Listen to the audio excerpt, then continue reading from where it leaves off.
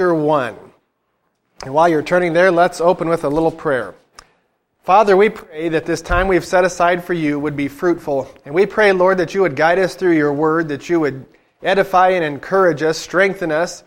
We pray that we would learn what you have for us, that there would be no confusion presented.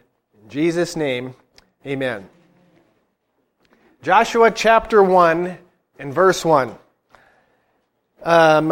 We will call this something along the lines of, in different circumstances, God is always the same.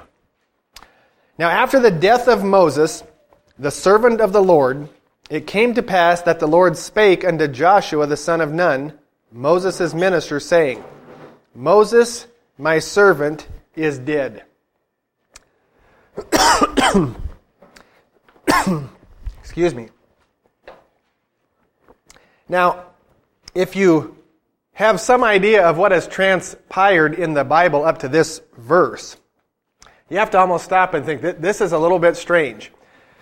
Moses was, as the Bible tells us, someone that God knew face to face like no other. He performed miracles at Moses' hand unlike anything that had ever taken place in the history of the world. Think just of what took place in Egypt with the 10 plagues. Just amazing. The things that happened in a short amount of time, every time Moses put that rod out to lead an entire nation out of slavery. They didn't have weapons, swords, guns, hand grenades. They had nothing but God Almighty and His works and His strong right hand. He pulls them out of Egypt.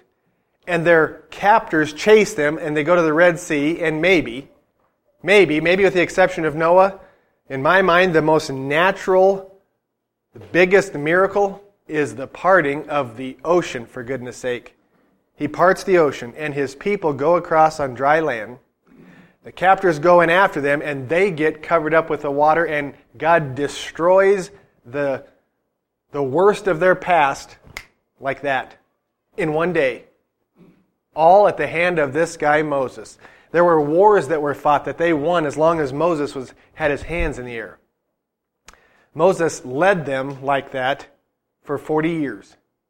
And when this guy dies, God comes to Joshua, the next in line, and he says, hey, Joshua, guess what? Moses is dead. I mean, if I'd have been Joshua, I'd have said, no kidding. You have some other information for me.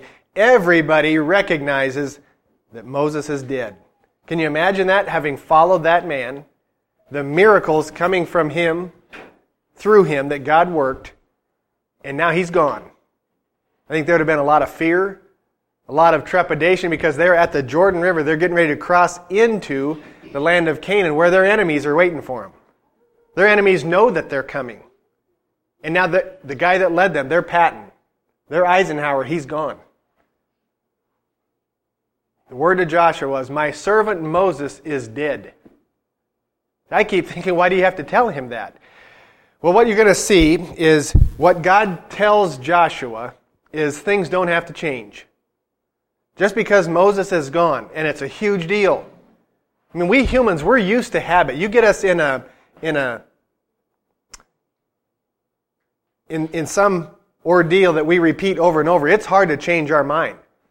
And when we see that beginning to change, that's when people get scared. And in verse 2, Moses, my servant, is dead. Now therefore, or because of that, what are they supposed to do? Arise, go over this Jordan, thou and all this people, unto the land which I do give thee, even to the children of Israel. And listen to the language that God talks to Joshua through. Every place that the sole of your foot shall tread upon, that have I given unto you, as I said unto Moses. From the wilderness and this Lebanon, even unto the great river, the river Euphrates, all the land of the Hittites, and unto the great sea toward the going down of the sun, shall be your coast.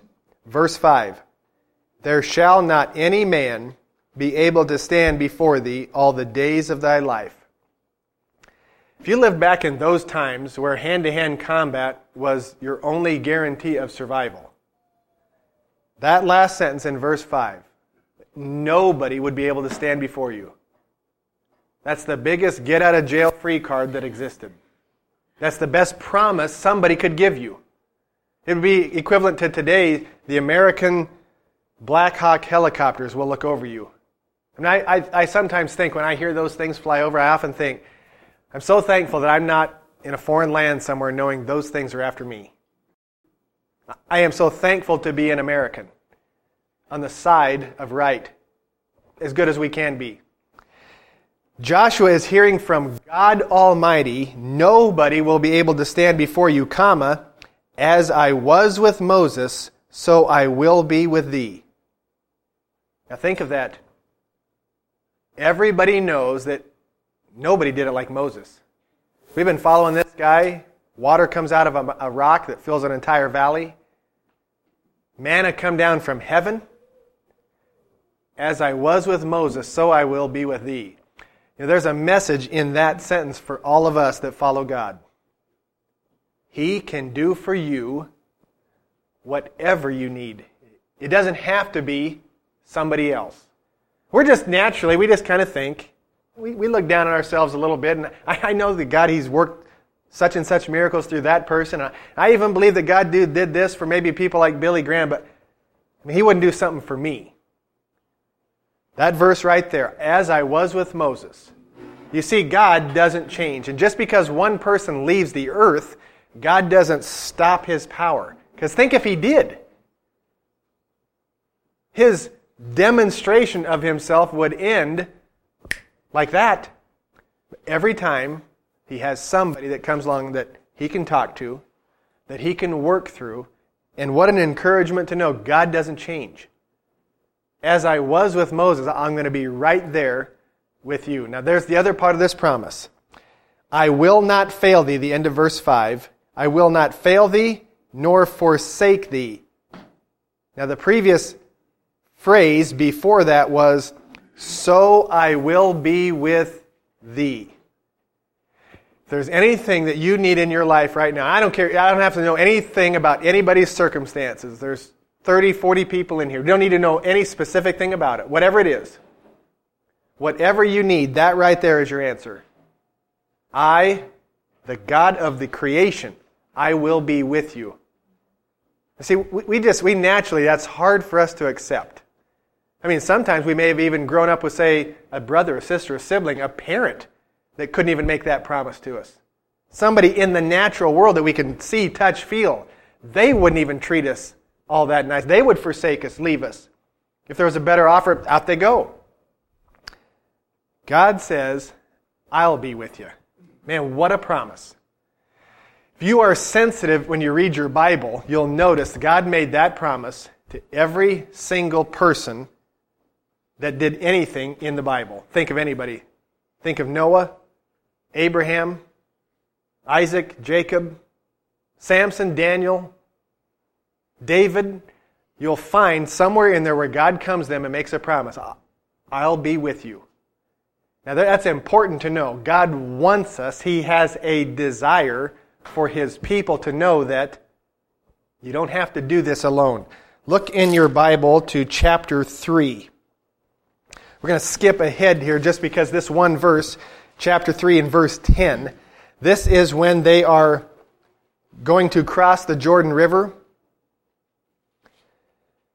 Verse 9, Joshua said unto the children of Israel, come hither and hear the words of the Lord your God.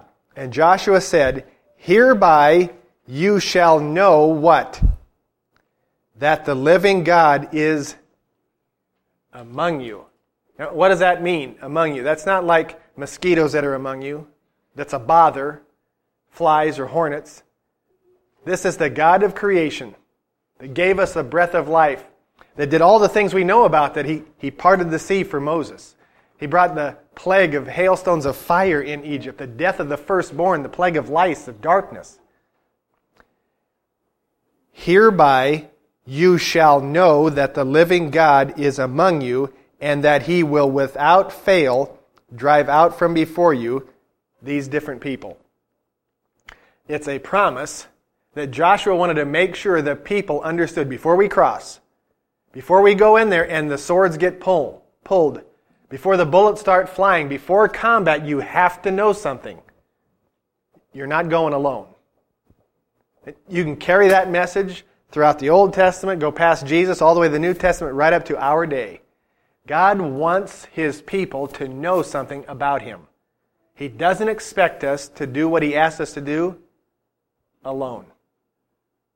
He never has. You may be physically, humanly alone. It's very possible that you may not have a friend, a relative, a church member, a pastor. You may not have anybody with kidneys and skin and 2 ears going with you.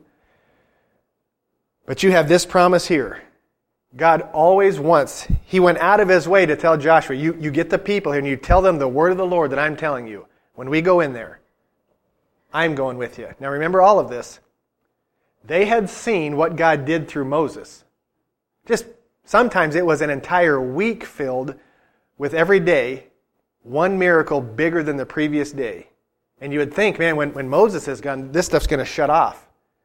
And sometimes in life it feels like that. It would be fun some night to come in here and just go around the room to every person and you just share something that you know. You're just convinced that God did for you something in your life. Might be when you were 16 and you fell out of a truck, like me. Maybe it was when you were 28 and a tractor stopped when it should have run you over or got you caught in the gear. Whatever it is. Something that you know that God did for you. And remember that and bring it into your today. Because there's no Bible verse that says God just does that one time. Or maybe only the first 2 or 3 times you're stupid. Sometimes He follows us around to all of our stupid. The promise is, I want you to know I'm there with you. And it is very valuable to your own personal faith to share with somebody else, or maybe even the person in the mirror, what God has done for us in the past. Jen and I never really sat down and said, okay, we're going to do this with the kids, but it just seems to happen a lot of times at dinner, or if we're all traveling because you got a captive audience, everybody's in the van, you turn the radio off and they have to listen to you. And you just recount the things that God has done for us. Things that you know. There's no other way that could have happened. Because see, that always brings with you, it brings you up to date in your faith. We're going to face something tomorrow. See, we all do. You're a member of the human race. You will face something tomorrow, or the day after, or the next day. And you're going to need to know that God is there with you. Let's go back to Joshua chapter 1.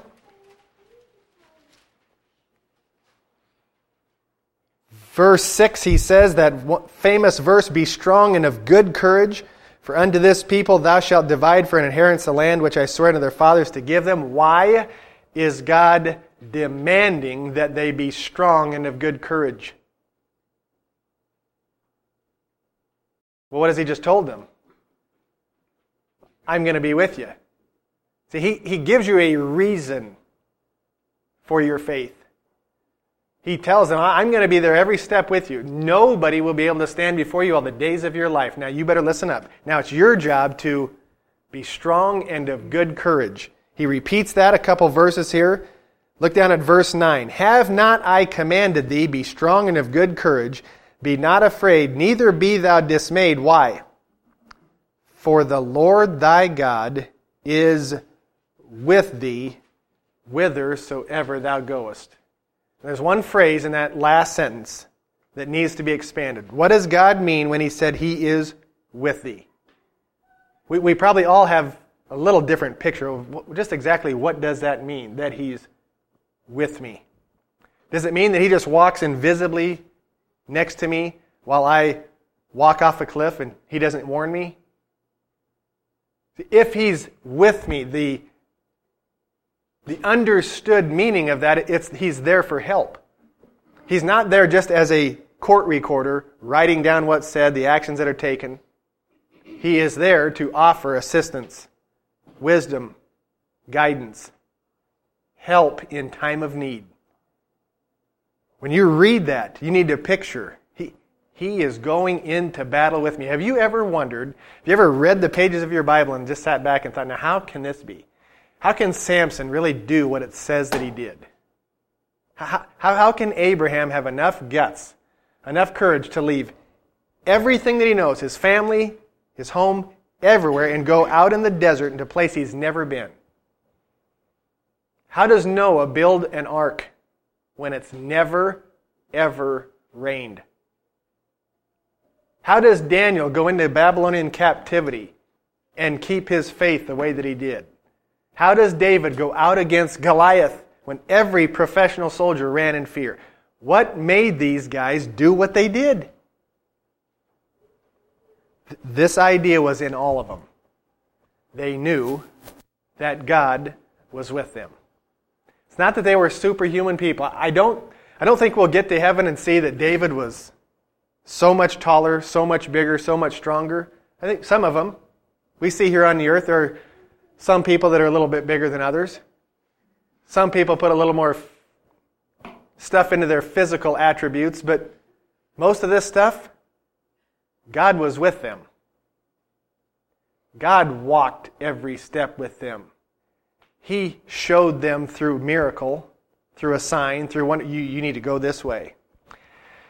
And one thing this leads me to think is, man, I need to be sensitive in my life to God's leading. If He's there with me, and if there's a reason for Him walking with me, we probably need to be paying attention to when He starts talking, when He gives us information. Because I think there's a lot of people that God puts information in front of, and they never perceive it that it came from God. It just, well, it was my lucky day. But it just so happened, something good happened to me. Yes, something good happened.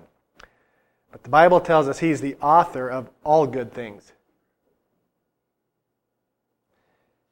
Turn to chapter 2. Go to chapter 3.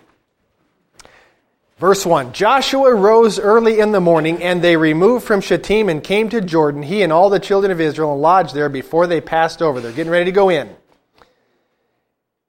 Verse 3, they commanded the people, saying, when you see the ark of the covenant of the Lord your God, and the priests, the Levites, bearing it, then you shall remove from your place and go after it.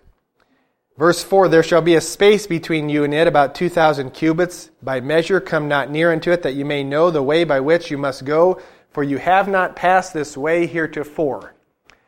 And if you've ever been in a place in your life where you have not been there before, maybe it's a decision you've never had to make. Maybe you've moved someplace and you don't know anybody. There's nothing familiar. This stuff needs to ring true. God said, what were they supposed to follow? That ark where His presence was is going before them. Verse 6, Joshua spake unto the priests, saying, take up the ark of the covenant and pass over before the people.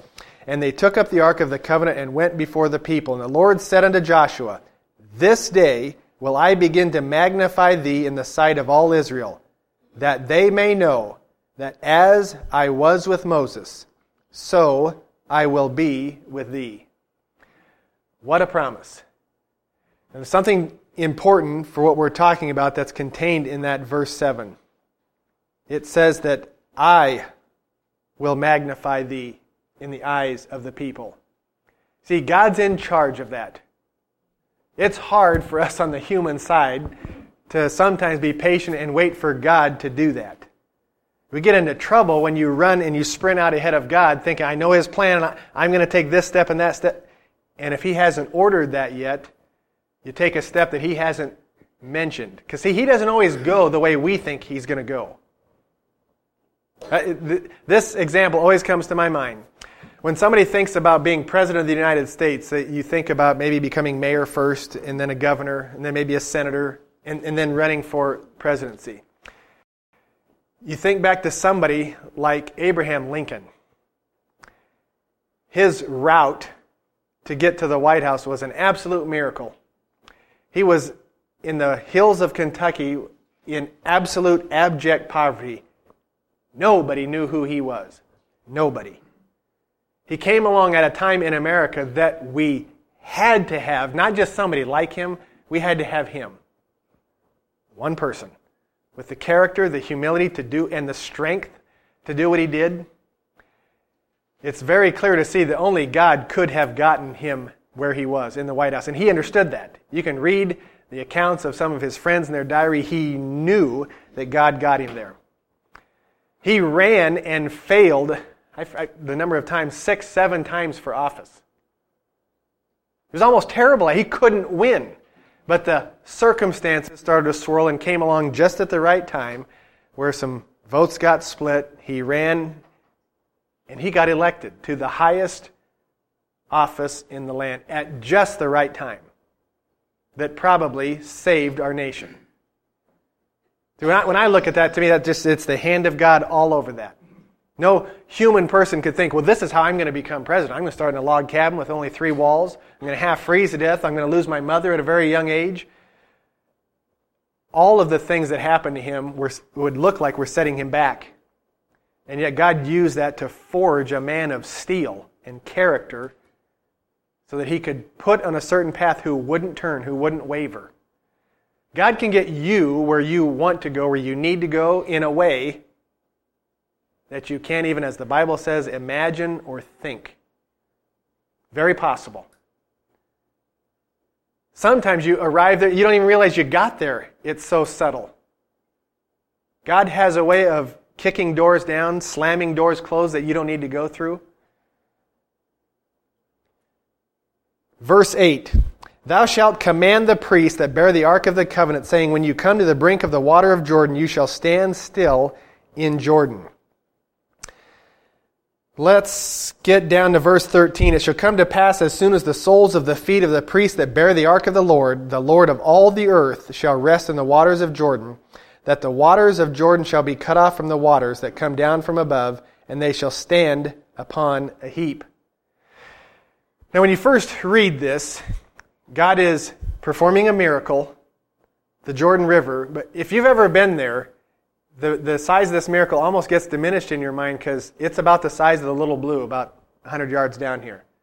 This Jordan River is not a big deal. You can get across it almost any day you want, especially if you know how to swim. You can get across it any day.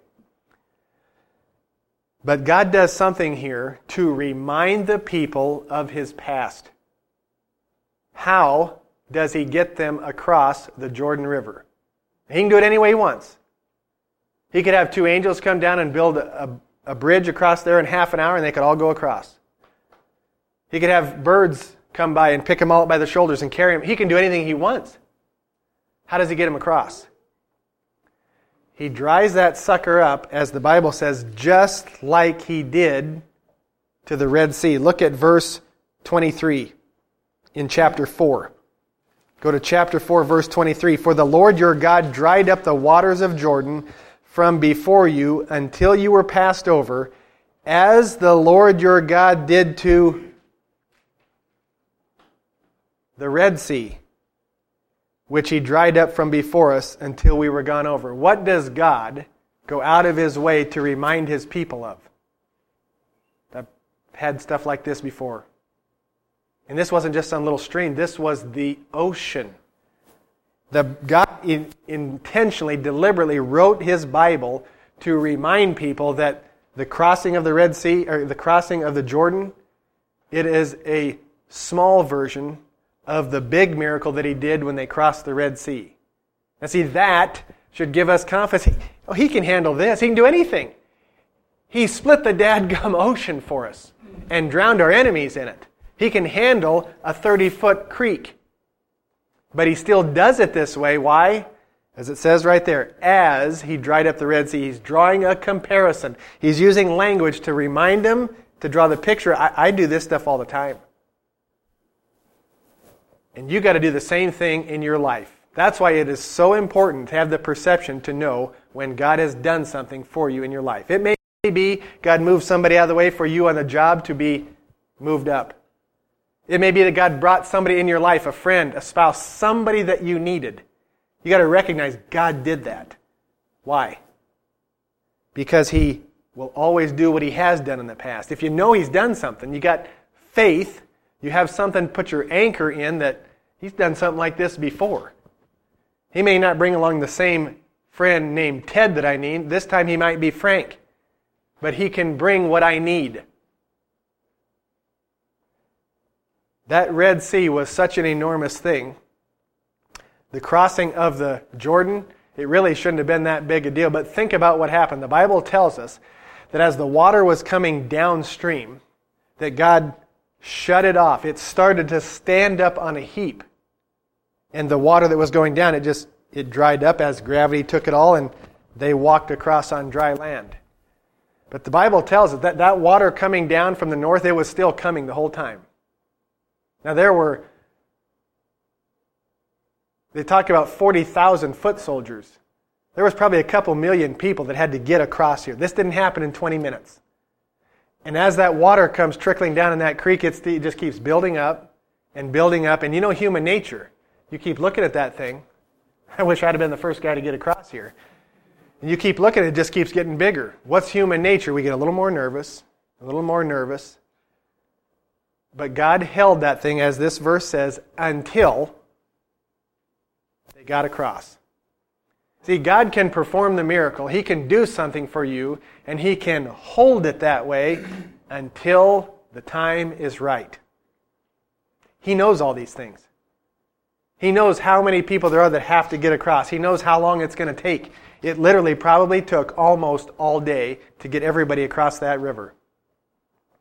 And God held that water while it backed up. As the Bible says, it kept growing up in a heap until they got across.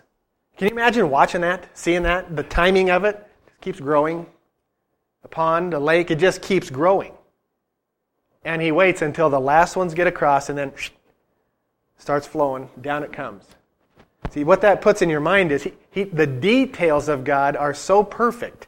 He can handle whatever I need. Because the details matter.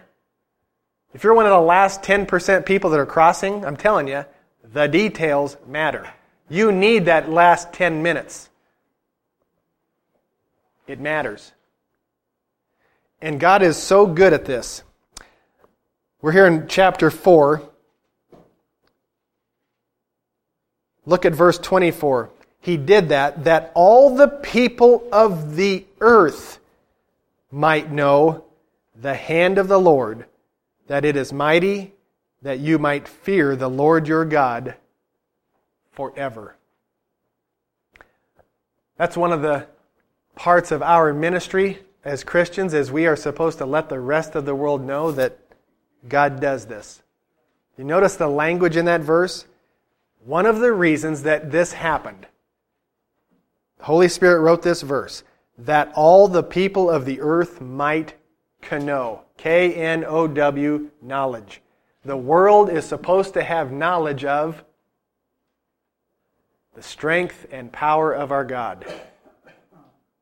There's way, way, way too many people that when you talk about the Christian God, they only think of somebody getting whipped and beaten.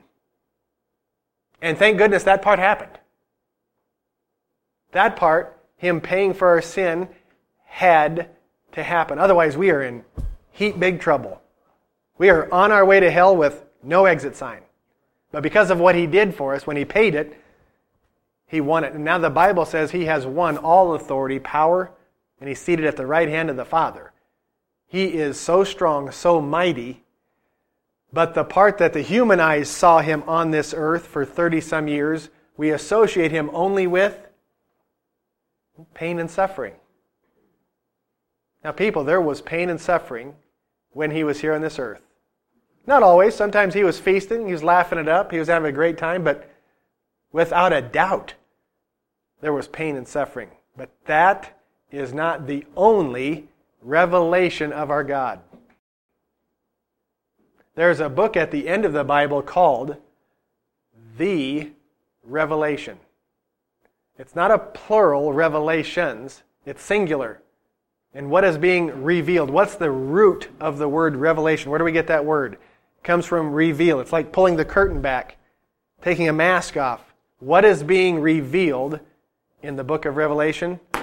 First verse says, the revelation of Jesus Christ, the Son of God. See, the reason that book scares some people is because it's at that time that God is letting the whole world know what fact? That He's my Son. That's why He's coming with such power, majesty, authority. There won't be any doubts this time. The Bible says every knee will bow, every tongue they'll be forced to confess. It even says He's going to rule with a rod of iron. I mean, I once saw a bumper sticker. It's a little irreverent, but I love it. The Lamb's coming back and He's angry. And there's a lot of truth in that. He's angry at the world, the sinner of the world. He's coming back. Psalm chapter 2 tells us to rid the world of the sinner. Went all through that rabbit trail just to point out His power, His majesty, and His authority. There's way too many Christians that don't associate our God with those adjectives because they only look at Him in Matthew, Mark, Luke, and John where He's getting beat up. See, that will never happen again. Nobody will ever put Him on a cross. They'll never mishandle Him. You realize there's even a message in the Scriptures. Once He was resurrected, who did He all appear to? Who all saw Him? Only loving hands and loving eyes. He was never again spit on, wasn't mishandled, wasn't cursed at. Once He was resurrected, He's never going back to that. Verse 24, that all the people of the earth might know the knowledge. They might know the hand of the Lord, that it is mighty, that you might fear the Lord your God forever. Let's look here at chapter 5. This portion of the Bible, the first part of Joshua has so many amazing miracles. Think of that. It starts off with Moses dying. This person whose name is in the Bible more than anybody else. For good reason. He dies and Joshua takes over and God tells him, we're still going on. We're not shutting anything down. We got work to do. And I'm going to be with you just as I was with Moses. He then splits the Jordan so that they can cross over, just like the Red Sea. God showing them, demonstrating that nothing's changed. If we had a bigger body of water here, we'd split that sucker too. But it's whatever we got here. I'm showing you nothing has changed. They get across the Jordan, and the Bible tells us in chapter 5, verse 11, and they did eat of the old corn of the land on the morrow after the Passover, unleavened cakes and parched corn in the self. Why would the Bible go out of its way to tell us what they're eating? This Bible is so strange. It always tells me information I don't need to know. Why can't it just tell me how to treat my wife and be a good dad and get on with it? Why does it tell me what they're eating? Because verse 12, and the manna ceased on the morrow after they had eaten of the old corn of the land. Wait a minute. What's that talking about? I thought that manna happened a long time ago. That verse says, the day they crossed, they ate of the old corn and the manna ceased. It stopped. You know what the unspoken message there is? That it had been going on for 40 years. In the Bible, that's such a small detail. It takes one verse just to let you know we're stopping that. For 40 years. Every day, except Sunday, or the Sabbath, this food, angels' food, floated down out of heaven, and the people went out and gathered it up off the ground, for goodness sake. And that miracle got after 40 years, it was so normal. It was just accepted. Every verse in the Bible, every chapter doesn't tell you, and the manna kept coming, and the manna kept coming, and they were still eating manna. It just, you get at the end of 40 years here, and now it tells you, they ate corn on once they got in there in the land, and the manna stopped. For 40 years, that miracle had been happening for millions of people that God fed out of the sky, and like that it stops. At what time did it stop? Soon as they got in there, and they were circumcised, they ate the Passover, they're now following God's law, and He's turning them loose in there. You see, the details matter. It didn't stop 2 weeks before where they could have starved to death before they got in there. The manna held out until the last day that they needed it. For 40 years.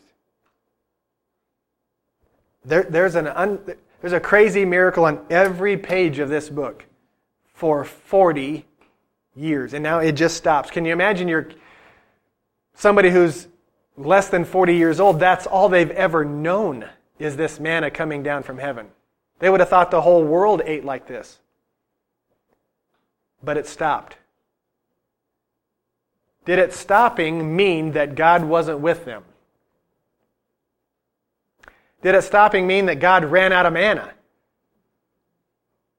Did the fact that the manna stopped, did it indicate you're on your own? I'm turning you guys loose now. I'm going back to watch TV. There's good reruns of Starsky and Hutch. You guys be on it. It's stopping. What did it mean?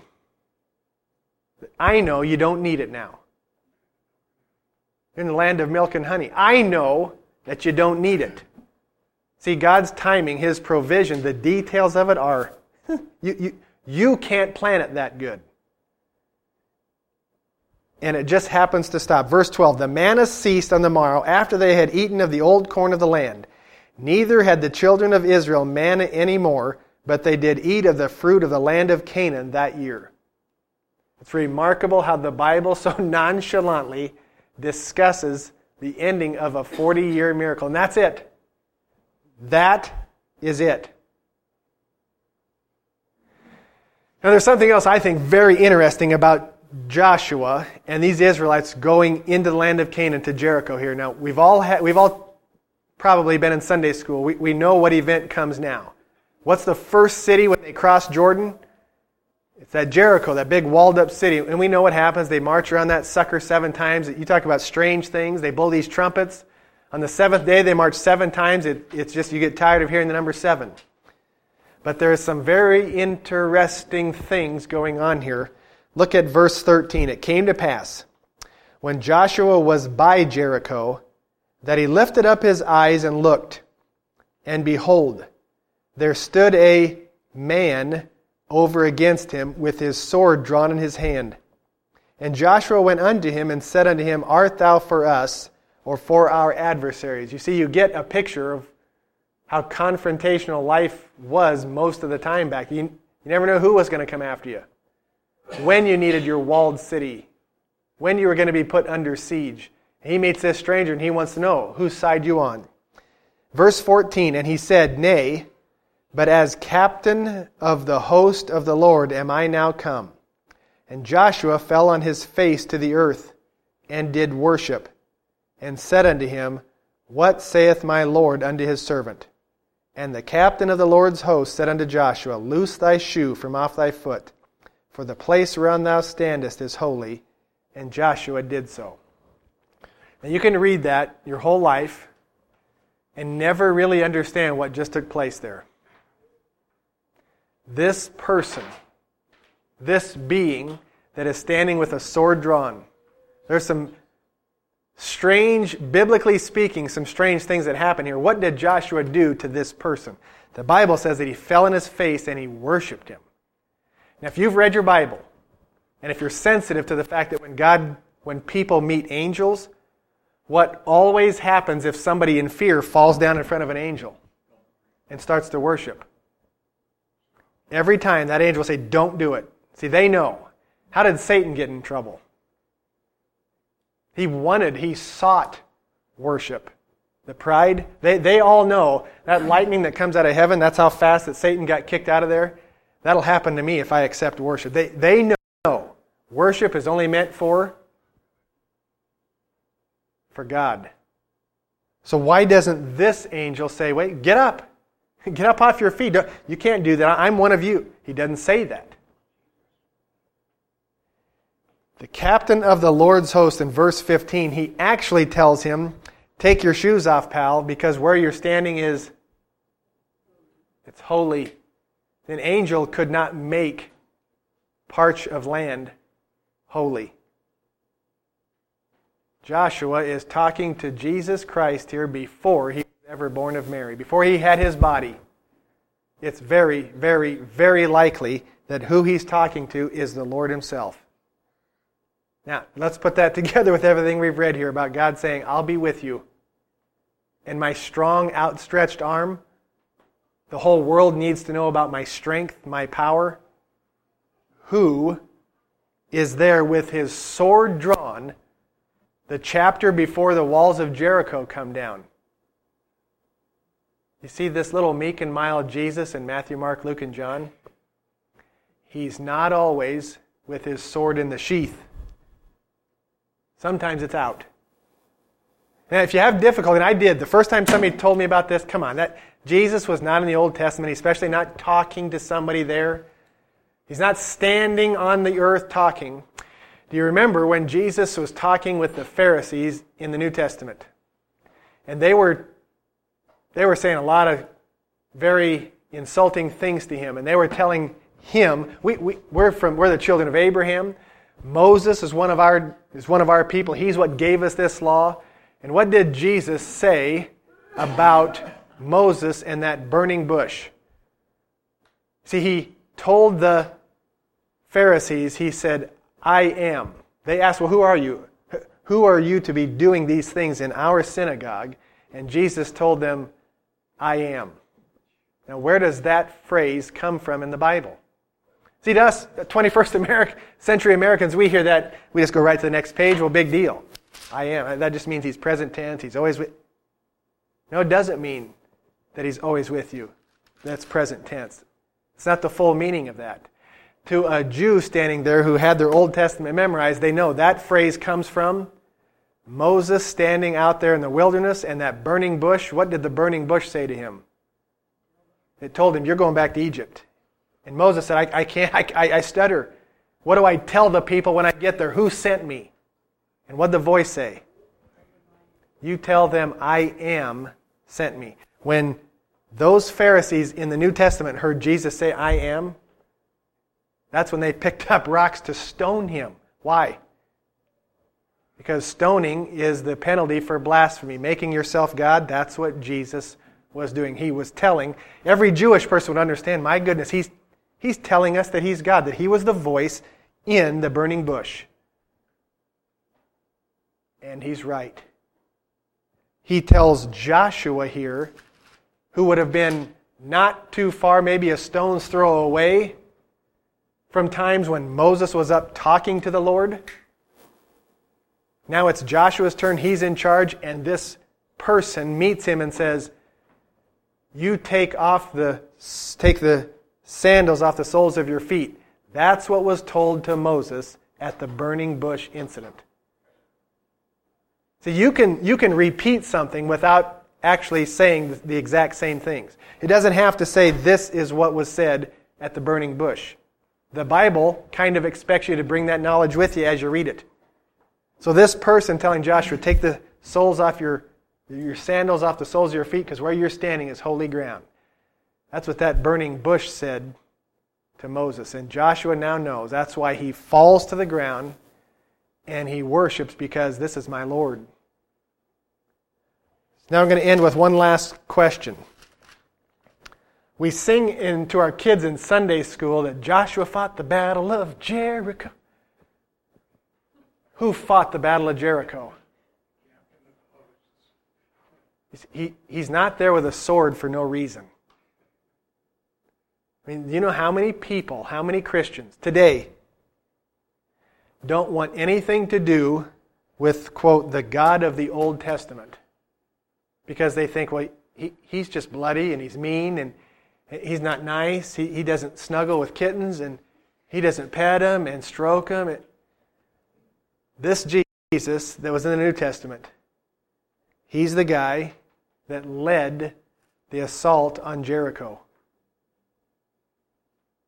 He's not there pictured with a sword drawn for no reason. He even identifies himself captain of the Lord's host. That's a military title. He's in charge. And when those walls came down and that city started burning, and all of those people, that wickedness that was destroyed, that was our Lord and Savior being part of that.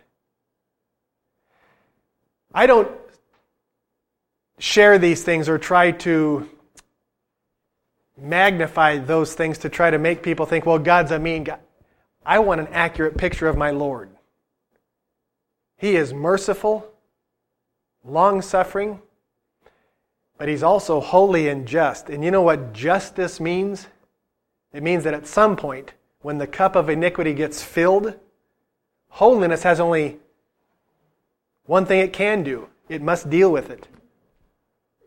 That's why the Bible shows God, even His Son, dealing with sin, with iniquity, in some of these instances so harshly. That's His nature. He is long-suffering. If you remember, God talked to Abraham about the event when his people, Abraham's descendants, would come out of slavery. 400 years in advance, He told Abraham, they're going to come out. And when they do, I'm going to judge some of these nations. But He said, not yet, because the iniquity of the Amorites is not yet full.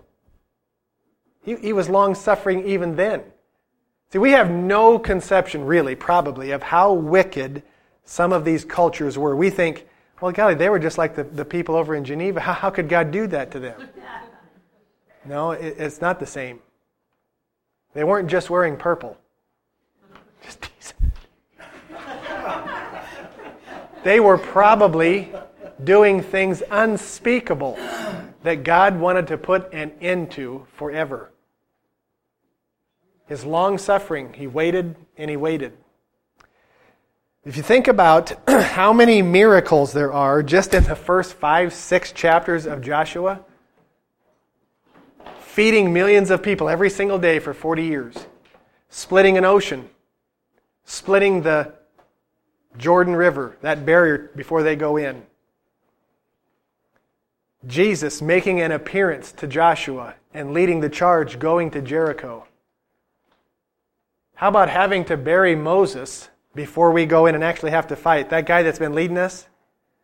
If you've ever been second in command to somebody, that would be a tough thing. Can you imagine being second in command to Moses all those years wondering, what are we going to do when this guy's gone? We better not just replace him with one guy. We're going to need a committee of 12 or something. Because this is Moses. All of those things happen just one verse after another. And in all of it, God's message was, Joshua, you get strong, you be courageous because I'm going with you. I will be with you, and no man will be able to stand before you all the days of your life. Have you ever, we all have, it's a rhetorical question. Have you ever felt scared or intimidated, nervous, uncertain about the future, or confrontation? Sometimes you need to read what God told these people. I'll be with you every step. Every day. Nobody would be able to stand before you all the days of your life. What a promise. Dear Heavenly Father, we pray that you would take the words that are written in this book and plant them in our hearts, that they would grow to fruition. We pray, Lord, that each one of us would be stronger, more courageous on your behalf. We pray, Lord, that as we understand, as you go with us, that we would carry out your will, that we would do for you what you have asked us. Father, we pray for Daryl and Tiff, as wherever they are at this moment, that you would be with them, that you would guard, protect them, and keep them with all diligence to bring them home safely, and that they would live under an open heaven. In Jesus' name, amen.